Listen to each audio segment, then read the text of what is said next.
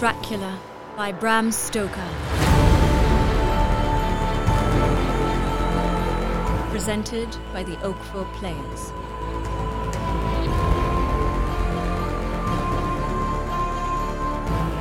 Previously, the Harkers join the group in London and industriously start putting together all the correspondence and diary entries into a narrative. They discover that the Count is living next door to Seward's Asylum, where everyone is now staying. The men plan to go to Carfax under the cover of night to trace Dracula's 50 boxes of earth brought over from his castle. Mina is left literally and figuratively in the dark. Before the group sets off to Dracula's hideout next door, they witness Renfield's fervent and ineffective claims of sanity. You will, Dr. Seward, do me the justice to bear in mind that I did what I could to convince you tonight. Episode 8. Your veins have appeased my thirst.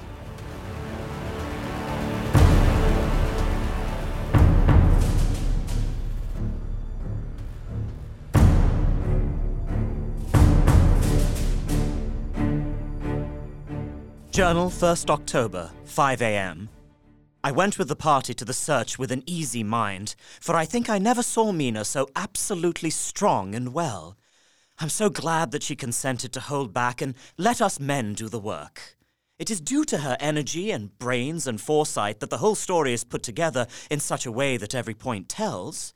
She can henceforth leave the rest to us. We were, I think, all a little upset by the scene with Mr. Renfield. When we came away from his room, we were silent till we got back to the study. Say, Jack, if that man wasn't attempting a bluff, he's about the sanest lunatic I ever saw. I'm not sure, but I believe that he had some serious purpose. I don't know, but that I agree with you. If that man had been an ordinary lunatic, I would have taken my chance of trusting him. But he seems so mixed up with the Count that I am afraid of doing anything wrong by helping his fads. He called the Count Lord and Master, and he may want to get out to help him in some diabolical way. I only hope we have done what is best. Friend John, have no fear. We are trying to do our duty in a very sad and terrible case.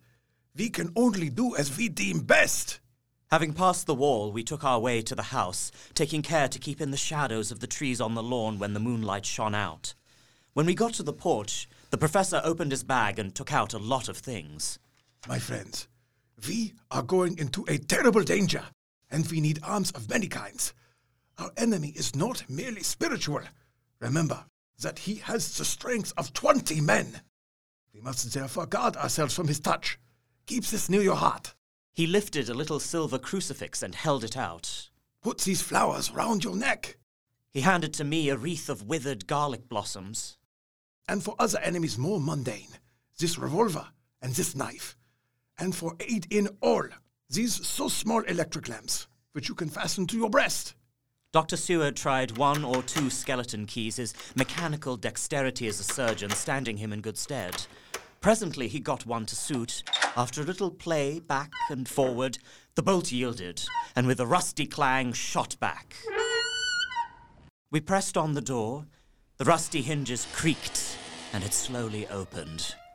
It was startlingly like that image conveyed to me in Dr. Seward's diary of the opening of Miss Westenra's tomb.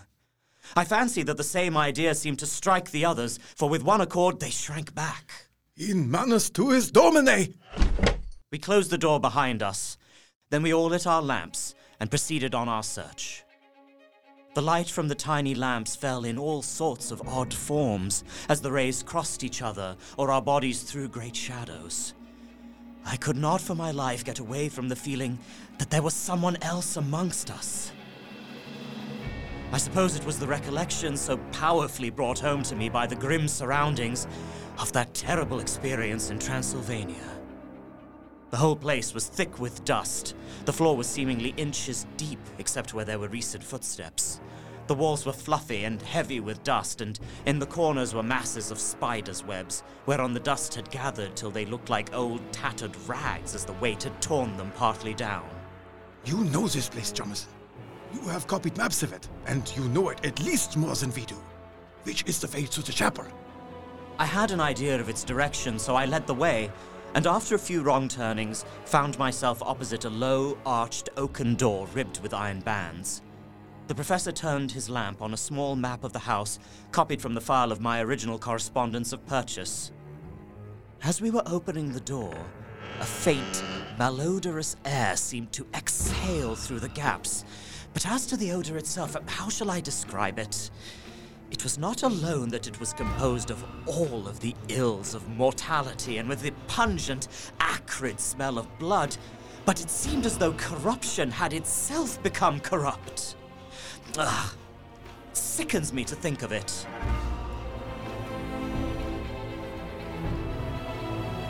After the involuntary shrinking on the first nauseous whiff, we one and all set about our work as though that loathsome place were a garden of roses. The first thing is to see how many of the boxes are left. We must examine every hole and corner and cranny. See if we cannot get some clue as to what has become of the rest. 1, 2, 3. 11, over here. I count 6. That's 20 so far. 25. 2 more here. 27. 28, 29. Count again, to be sure. There were only 29 left out of the 50. I saw Morris suddenly step back from a corner which he was examining. We all followed his movements with our eyes, for undoubtedly some nervousness was growing on us. And we saw a whole mass of phosphorescence which twinkled like stars. We all instinctively drew back. The whole place was becoming alive with rats. Unconsciously, we had all moved towards the door, and as we moved, I noticed that the dust there had been much disturbed. The boxes which had been taken out had been brought this way. But even in the minute that had elapsed, the number of rats had vastly increased. They seemed to swarm over the place all at once, till the lamplight shining on their moving dark bodies and glittering baleful eyes made the place look like a bank of earth set with fireflies. The rats were multiplying in thousands, and we moved out. We closed the outer door and barred and locked it, and began our search of the house. We found nothing throughout except dust in extraordinary proportions, and all untouched, save for my own footsteps when I had made my first visit before going to Transylvania. The morning was quickening in the east when we emerged from the front. So far, our night has been eminently successful. No harm has come to us such as I feared might be, and yet we have ascertained how many boxes are missing. It has given us opportunity to cry check in some ways in this chess game, which we play for the stake of human souls. We have reason to be content with our first night's work. The house was silent when we got back. I came tiptoe into our own room and found Mina asleep, breathing so softly that I had to put my ear down to hear it. She looks paler than usual. I hope the meeting tonight has not upset her. I am truly thankful that she is to be left out of our future work. It is too great a strain for a woman to bear. I rest on the sofa, so as not to disturb her. Later, I suppose it was natural that we should have all overslept ourselves, for the day was a busy one and the night had no rest at all. Even Mina must have felt its exhaustion, for though I slept till the sun was high, I was awake before her, and had to call 2 or 3 times before she awoke. Indeed, she was so sound asleep that for a few seconds she did not recognize me, but looked at me with a sort of blank terror, as one looks who had been waked out of a bad dream. We now know of 21 boxes having been removed, and if it be that several were taken in any of these removals, we may be able to trace them all. The sooner the matter is attended to, the better.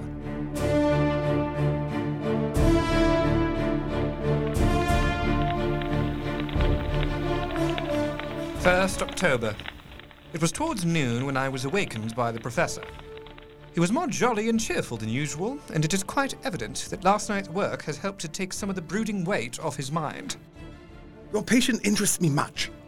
I just went to him to talk of himself. Our interview was short. I spoke to him as cheerfully as I could, and with such a measure of respect as I could assume. He made no reply whatever.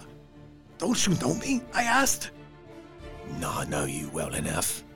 You're the old fool, Van Helsing. I wish you would take yourself and your idiotic brain theories somewhere else. Damn old thick-headed Dutchman. He He sat as indifferent to me as though I had not been in the room at all. Thus departed for this time my chance of much learning from this so clever lunatic. So I shall go, if I may, and cheer myself with a few happy words with that so sweet soul, Madamina. So Van Helsing has gone to confer with Mrs. Harker and Harker. Quincy and Art are all out following up the clues as to the earth boxes. I shall finish my round of work, and we shall meet tonight.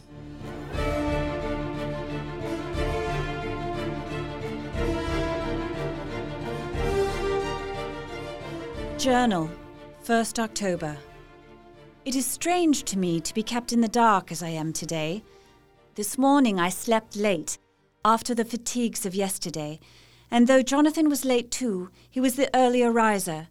He spoke to me before he went out, never more sweetly or tenderly, but he never mentioned a word of what had happened in the visit to the Count's house, and yet he must have known how terribly anxious I was. They all agreed that it was best that I should not be drawn further into this awful work, and I acquiesced. But to think that he keeps anything from me! Oh, now I am crying like a silly fool, when I know it comes from my husband's great love, and from the good wishes of those other strong men. Well, some day Jonathan will tell me all. And lest it should ever be that he should think for a moment that I kept anything from him, I still keep my journal as usual. Every thought of my heart put down for his dear eyes to read. I feel strangely sad and low-spirited today. I suppose it is the reaction from the terrible excitement. Last night I went to bed when the men had gone, simply because they told me to. I didn't feel sleepy, and I did feel full of devouring anxiety. If I hadn't gone to Whitby, perhaps poor dear Lucy would be with us now. She hadn't taken to visiting the churchyard till I came, and if she hadn't gone there at night and asleep, that monster couldn't have destroyed her as he did. Oh, why did I ever go to Whitby? Oh, there now, crying again. I wonder what has come over me today. I shall put a bold face on, and if I do feel weepy, Jonathan shall never see it. I can't quite remember how I fell asleep last night. I remember hearing the sudden barking of the dogs and a lot of queer sounds like praying on a very tumultuous scale from Mr. Renfield's room, which is somewhere under this. And then there was silence over everything. Silence so profound that it startled me, and I got up and looked out the window. All was dark and silent. Not a thing seemed to be stirring, so that a thin streak of white mist that crept with almost imperceptible slowness across the grass towards the house seemed to have a sentience and a vitality of its own. When I got back to bed, I found a lethargy creeping over me. My dream was very peculiar. I thought that I was asleep and waiting for Jonathan to come back. I was very anxious about him, and I was powerless to act. The air was heavy and dank and cold. The gaslight, which I had left lit for Jonathan, came only like a tiny red spark through the fog, which had evidently grown thicker and poured into the room. I closed my eyes, but could still see through my eyelids. It is wonderful what tricks our dreams play us, and how conveniently we can imagine. The mist grew thicker and thicker, concentrated into a sort of pillar of cloud in the room. The last conscious effort was a livid, white face bending over me out of the mist. Oh, I must be careful of such dreams, for they would unseat one's reason if there were too much of them. Tonight I shall strive hard to sleep naturally. If I do not, I shall tomorrow night get one of the good doctors to give me a dose of chloral. That cannot hurt me for once, and it will give me a good night's sleep. Last night tired me more than if I had not slept at all.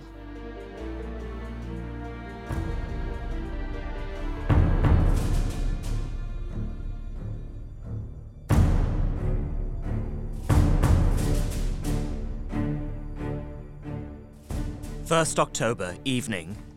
I drove to Walworth and found Mr. Joseph Smollett, He's a decent, intelligent fellow.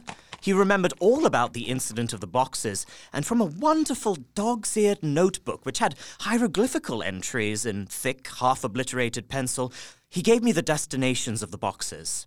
There were, he said, 6 in the cartload which he took from Carfax and left at 197 Chickson Street, Mile End, Newtown, and another 6 which he deposited at Jamaica Lane, Bermondsey. There may be another address in Piccadilly, and Smollett gave me an address to follow. The Count is now fixed on the far east of the northern shore, on the east of the southern shore, and on the south. We're on the track anyhow. I am tired tonight and want sleep. Mina is fast asleep and looks a little too pale. Her eyes look as though she had been crying. Poor dear. I've no doubt it frets her to be kept in the dark. It is better to be disappointed now than to have her nerve broken. On me, this particular burden of silence must rest.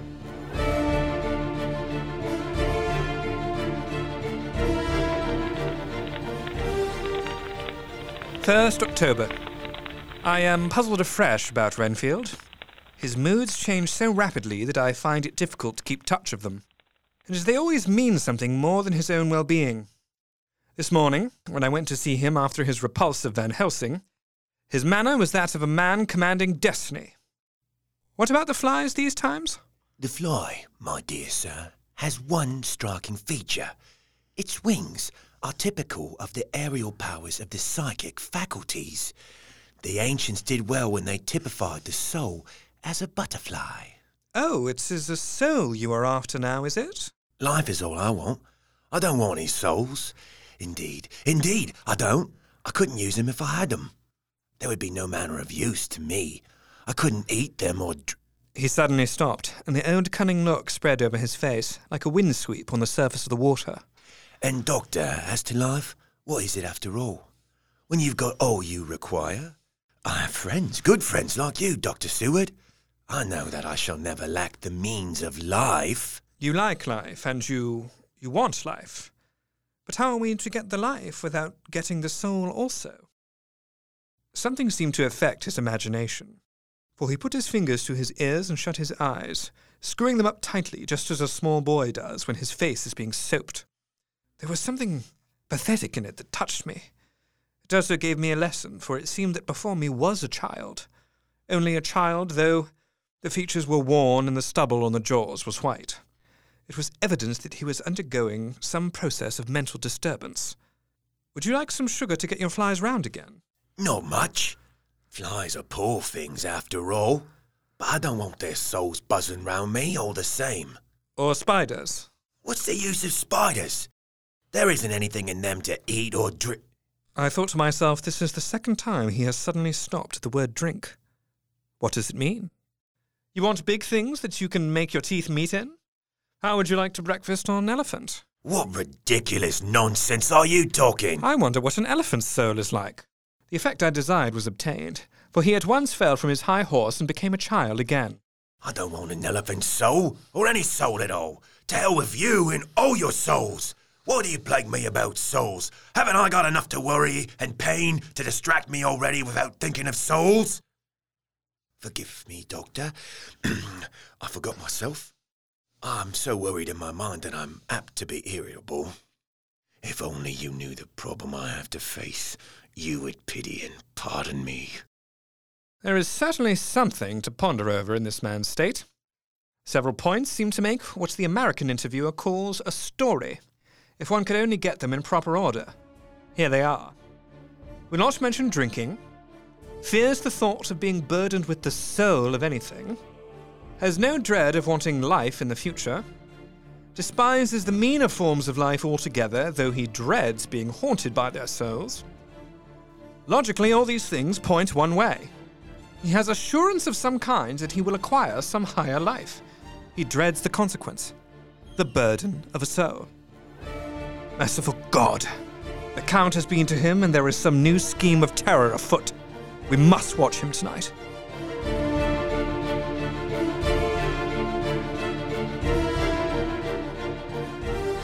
"2nd October, 10 p.m. Last night I slept, but did not dream. I must have slept soundly, for I was not waked by Jonathan coming to bed. But the sleep has not refreshed me, for today I feel terribly weak and spiritless. I spent all yesterday trying to read or lying down dozing. In the afternoon, Mr. Renfield asked if he might see me. Poor man. He was very gentle, and when I came away he kissed my hand and bade God bless me. The others were out till dinner time, and they all came in tired. After dinner they sent me to bed, and all went off to smoke together, but I knew that they wanted to tell each other of what had occurred to each during the day. I could see from Jonathan's manner that he had something important to communicate. I was not so sleepy as I should have been, so before they went I asked Dr. Seward to give me a little opiate of some kind, as I had not slept well the night before. He very kindly made me up a sleeping draught, which he gave to me, telling me that it would do me no harm, as it was very mild. I have taken it, and am waiting for sleep, which still keeps aloof. I hope I have not done wrong, for as sleep begins to flirt with me, a new fear comes, that I may have been foolish in thus depriving myself of the power of waking. I might want it.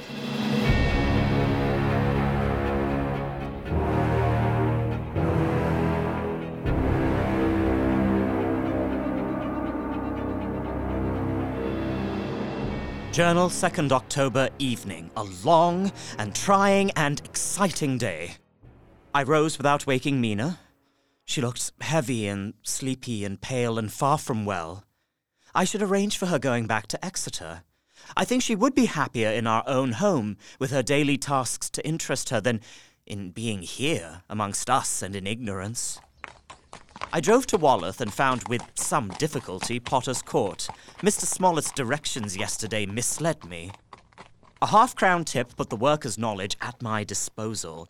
He told me that he had made 2 journeys between Carfax and a house in Piccadilly, and had taken from this house to the latter 9 great boxes, with a horse and cart hired by him for this purpose.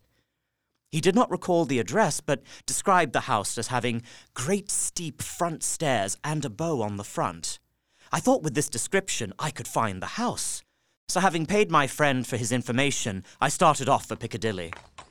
At Piccadilly Circus, I came across the house described and was satisfied that this was the next of the lairs arranged by Dracula. The house looked as though it had been long untenanted. The windows were encrusted with dust, and the shutters were up. There was at present nothing to be learned from the Piccadilly side, and nothing could be done, so I went round the back to see if anything could be gathered from this quarter. It was now growing dusk, and the autumn night was closing in, so I did not lose any time. I found all the others at home. Mina was looking tired and pale, but she made a gallant effort to be bright and cheerful. Thank God this will be the last night of her looking on at our conferences and feeling the sting of our not showing our confidence. I could not tell the others of the day's discovery till we were alone, so after dinner I took Mina to her room and left her to go to bed. The dear girl was more affectionate with me than ever, and clung to me as though she would detain me. But there was much to be talked of, and I came away. When I came down again, I found all the others gathered around the fire in the study. In the train I had written my diary so far, and simply read it off to them as the best means of letting them get abreast of my own information. This has been a great day's work, friend Jonathan.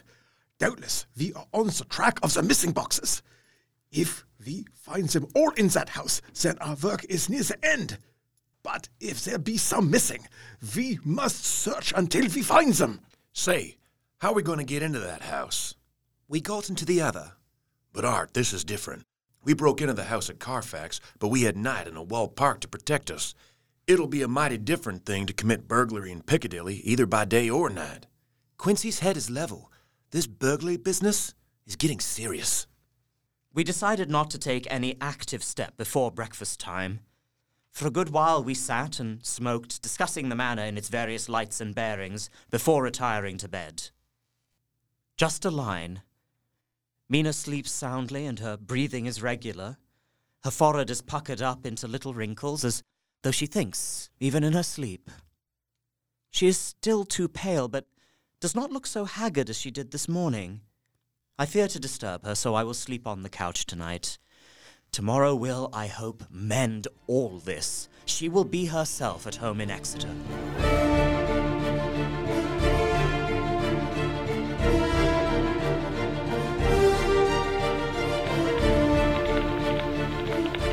"2nd October.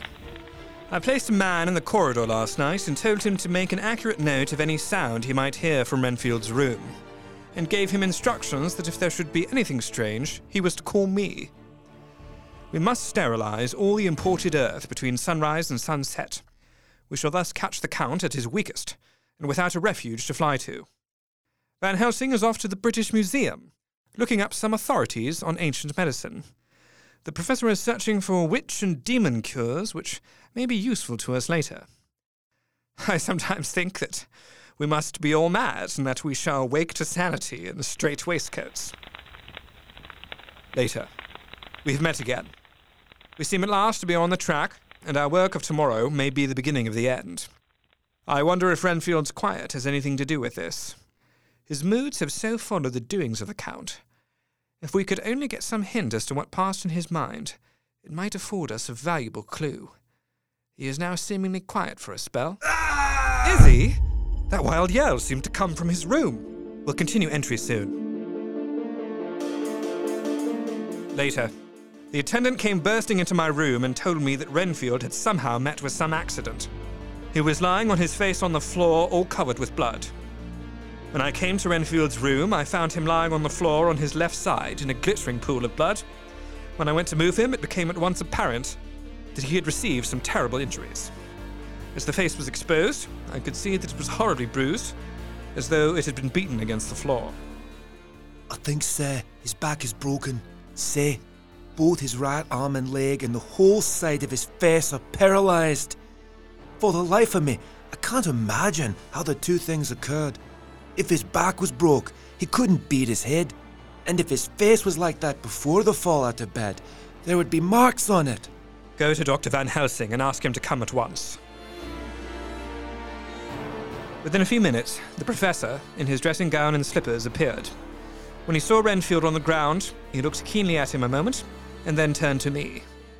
A sad accident. He will need very careful watching and much attention. I shall stay with you myself. But I shall first dress myself. The patient was now breathing stertorously, and it was easy to see that he had suffered some terrible injury. Van Helsing returned with extraordinary celerity, bearing with him a surgical case. Send the attendant away. We must be alone with him when he becomes conscious. The man withdrew, and we went into a strict examination of the patient. The wounds of the face were superficial. The real injury was a depressed fracture of the skull. We must reduce the pressure and get back to normal conditions as far as can be. The whole motor area seems affected. The suffusion of the brain will increase quickly, so we must intervene at once, or it may be too late. I heard your man call up to Dr. Van Helsing and tell him of an accident. So I woke hard. Things are moving too quickly and too strangely for sound sleep for any of us these times. May we come in? I held the door open till they had entered. Then I closed it again. My God! What has happened to him? Poor devil! I told them that we expected he would recover consciousness after the operation. For a short time, at all events. We must most quickly and perfectly, for it is evidence that the hemorrhage is increasing. I had a horrible sinking in my heart, and from Van Helsing's face, I gathered that he felt some fear or apprehension as to what was to come. The poor man's breathing came in uncertain gasps. There was a nervous suspense over us all, as though overhead some dread bell would peal out powerfully when we should least expect it. Without another word, he made the operation.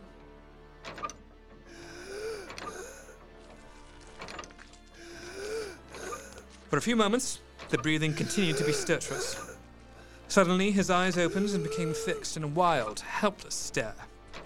Then it softened into glad surprise.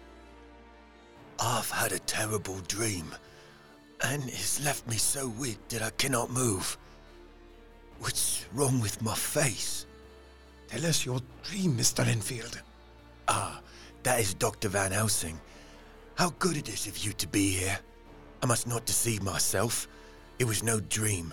but a grim reality. Quick, doctor, quick. I'm dying. I feel that I have but a few minutes, and then I must go back to death, or worse. It was the night after you left me, when I implored you to let me go away. I couldn't speak then, for I felt my tongue was tied, but I was sane then. I was in an agony of despair for a long time after you left me. Then there came a sudden peace to me. My brain seemed to become cool again, and I realized where I was. Go on. He came up to the window in the mist, as I'd seen him often before, and his eyes were fierce, like a man's when angry. I wouldn't ask him to come in at first, though I knew he wanted to, just as he had wanted all along.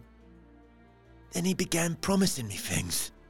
Not in words, but by doing them. How? By making them happen, just as he used to send in the flies. Great big fat ones with steel and sapphire on their wings, and big moths in the night with skull and crossbones on their backs. Then he whispered to me, Rats. Rats.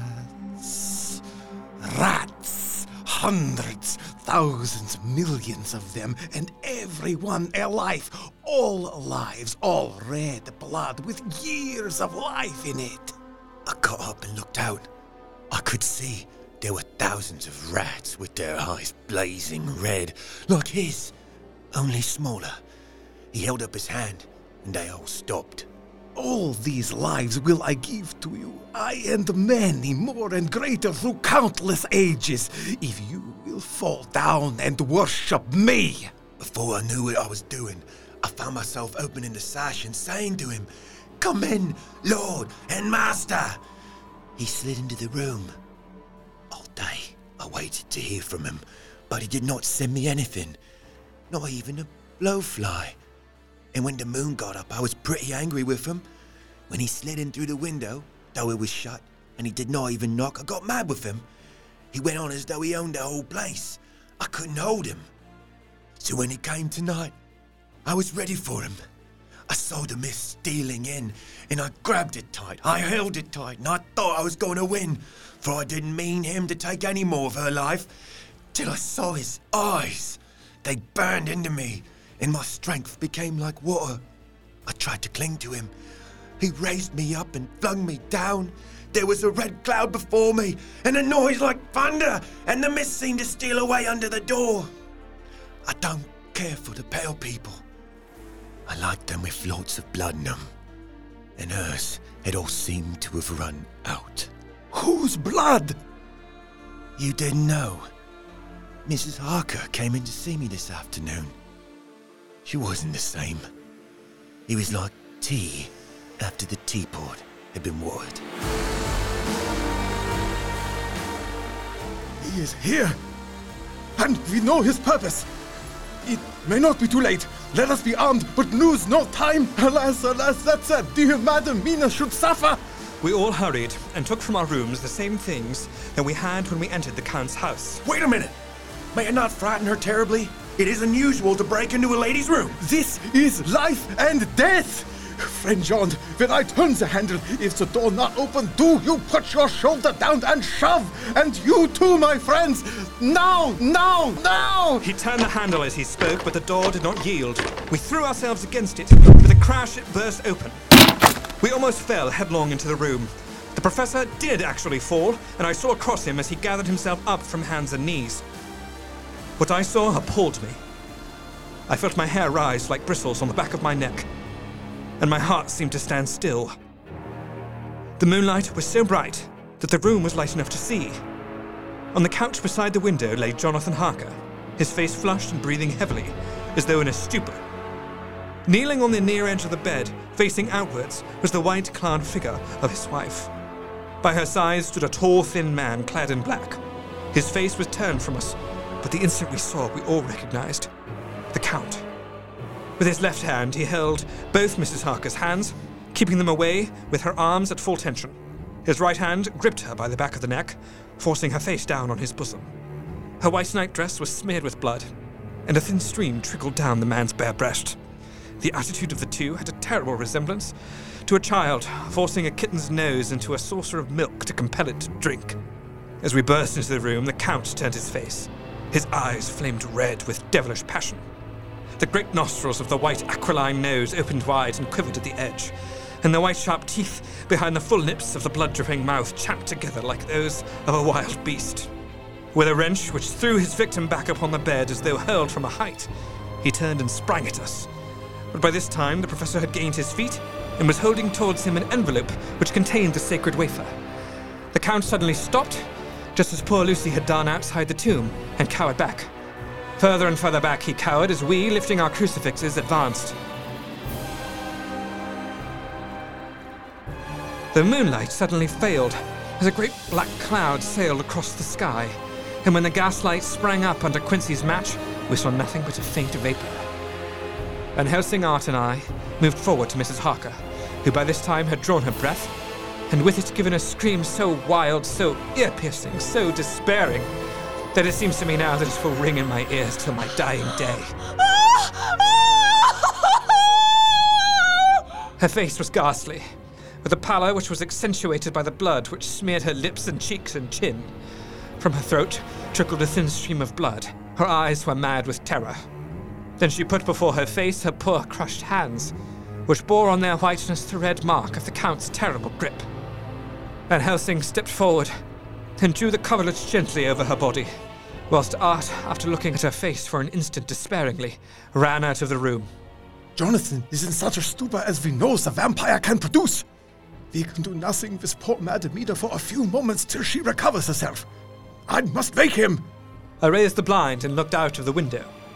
There was much moonshine, and as I looked I could see Quincy Morris run across the lawn and hide himself in the shadow of a great yew tree. It puzzled me to think why he was doing this, but at the instant I heard Harker's quick exclamation as he woke to partial consciousness and turned to the bed. He seemed dazed for a few seconds, and then full consciousness seemed to burst upon him all at once, and he started up.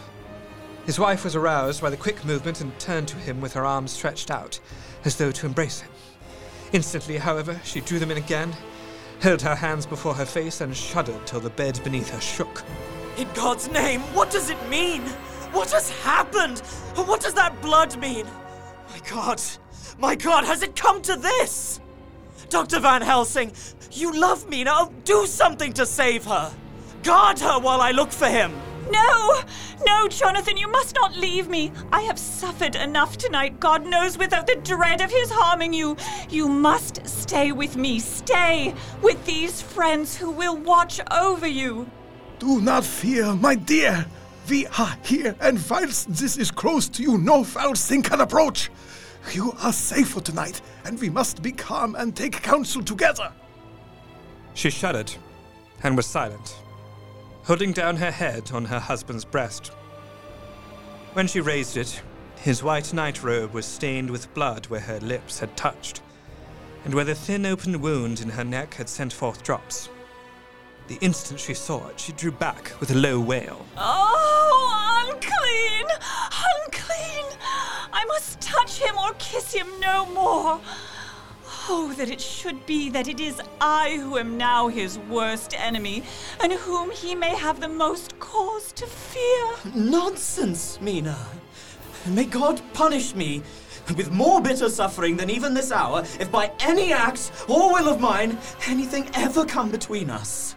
He looked at us over her bowed head, with eyes that blinked damply above his quivering nostrils. His mouth was set as steel. After a while, her sobs became less frequent and more faint. Quincy and Godalming knocked at the door. I could not see him anywhere in the passage or in any of our rooms. I looked in the study, but though he had been there, he had gone. He made rare hay of the place. All the manuscripts had been burned, the cylinders of your phonographs too were thrown on the fire, and the wax had helped the flames. Thank God there was the other copy in the safe. I ran downstairs then, but could see no sign of him. I looked into Renfield's room, but there was no trace there except... Go on. Except that the poor fellow is dead. I thought it well to know that if possible where the Count would go when he left the house. I did not see him, but I saw a bat rise from Renfield's window and flap westward. I expected to see him in some shape go back to Carfax, but he evidently sought some other lair. He will not be back tonight, for the sky is reddening in the east and the dawn is close. And now, Madam Mina, tell us exactly what happened. Poor dear lady shivered, and I could see the tension of her nerves as she clasped her husband closer to her. Then she raised her head proudly and held out one hand to Van Helsing, who took it in his. I took the sleeping draught, but for a long time it did not act. There was in the room the same thin white mist that I had before noticed, but I forget now if you know of this. You will find it in my diary, which I shall show you later. Beside the bed, as if he had stepped out of the mist, or rather, as if the mist had turned into his figure, stood a tall, thin man, all in black. I knew him at once from the description of the others.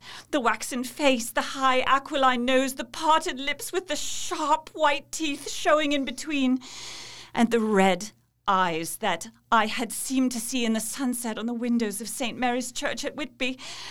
I knew, too, the red scar on his forehead, where Jonathan had struck him with the shovel. For an instant, my heart stood still, and I would have screamed out, only that I was paralyzed. Silence! If you make a sound, I shall take him and dash his brains out before your very eyes. He placed one hand upon my shoulder and, holding me tight, bared my throat with the other. You may as well be quiet. It is not the first time or the second that your veins have appeased my thirst. Oh, my God, pity me! He placed his reeking lips upon my throat. I felt my strength fading away, and I was in a half swoon. It seemed that a long time must have passed before he took his foul, awful, sneering mouth away. I saw it drip with the fresh blood. You would help these men to hunt me? You know now, and they know in part already what it is to cross my path, whilst they play wits against me, who commanded nations hundreds of years before they were born. I was countermining them, and you, their beloved one, are now to me flesh of my flesh, blood of my blood, kin of my kin, my bountiful wine press for a while, and shall be later on my companion and helper. You have aided in thwarting me. Now you shall come to my call. When my brain says come, you shall cross land or sea to do my bidding. He pulled open his shirt, and with his long, sharp nails, opened a vein in his breast. When the blood began to spurt out, he took my hands in one of his, holding them tight, and with the other seized my neck and pressed my mouth to the wound so that I must either suffocate or swallow some of the... Oh, my God, what have I done? What have I done to deserve such a fate? I who have tried to walk in meekness and righteousness all my days. We have arranged that one of us is to stay within call of the unhappy pair, till we can meet together and arrange about taking action. Of this I am sure. The sun rises today on no more miserable house in all the great round of its daily course.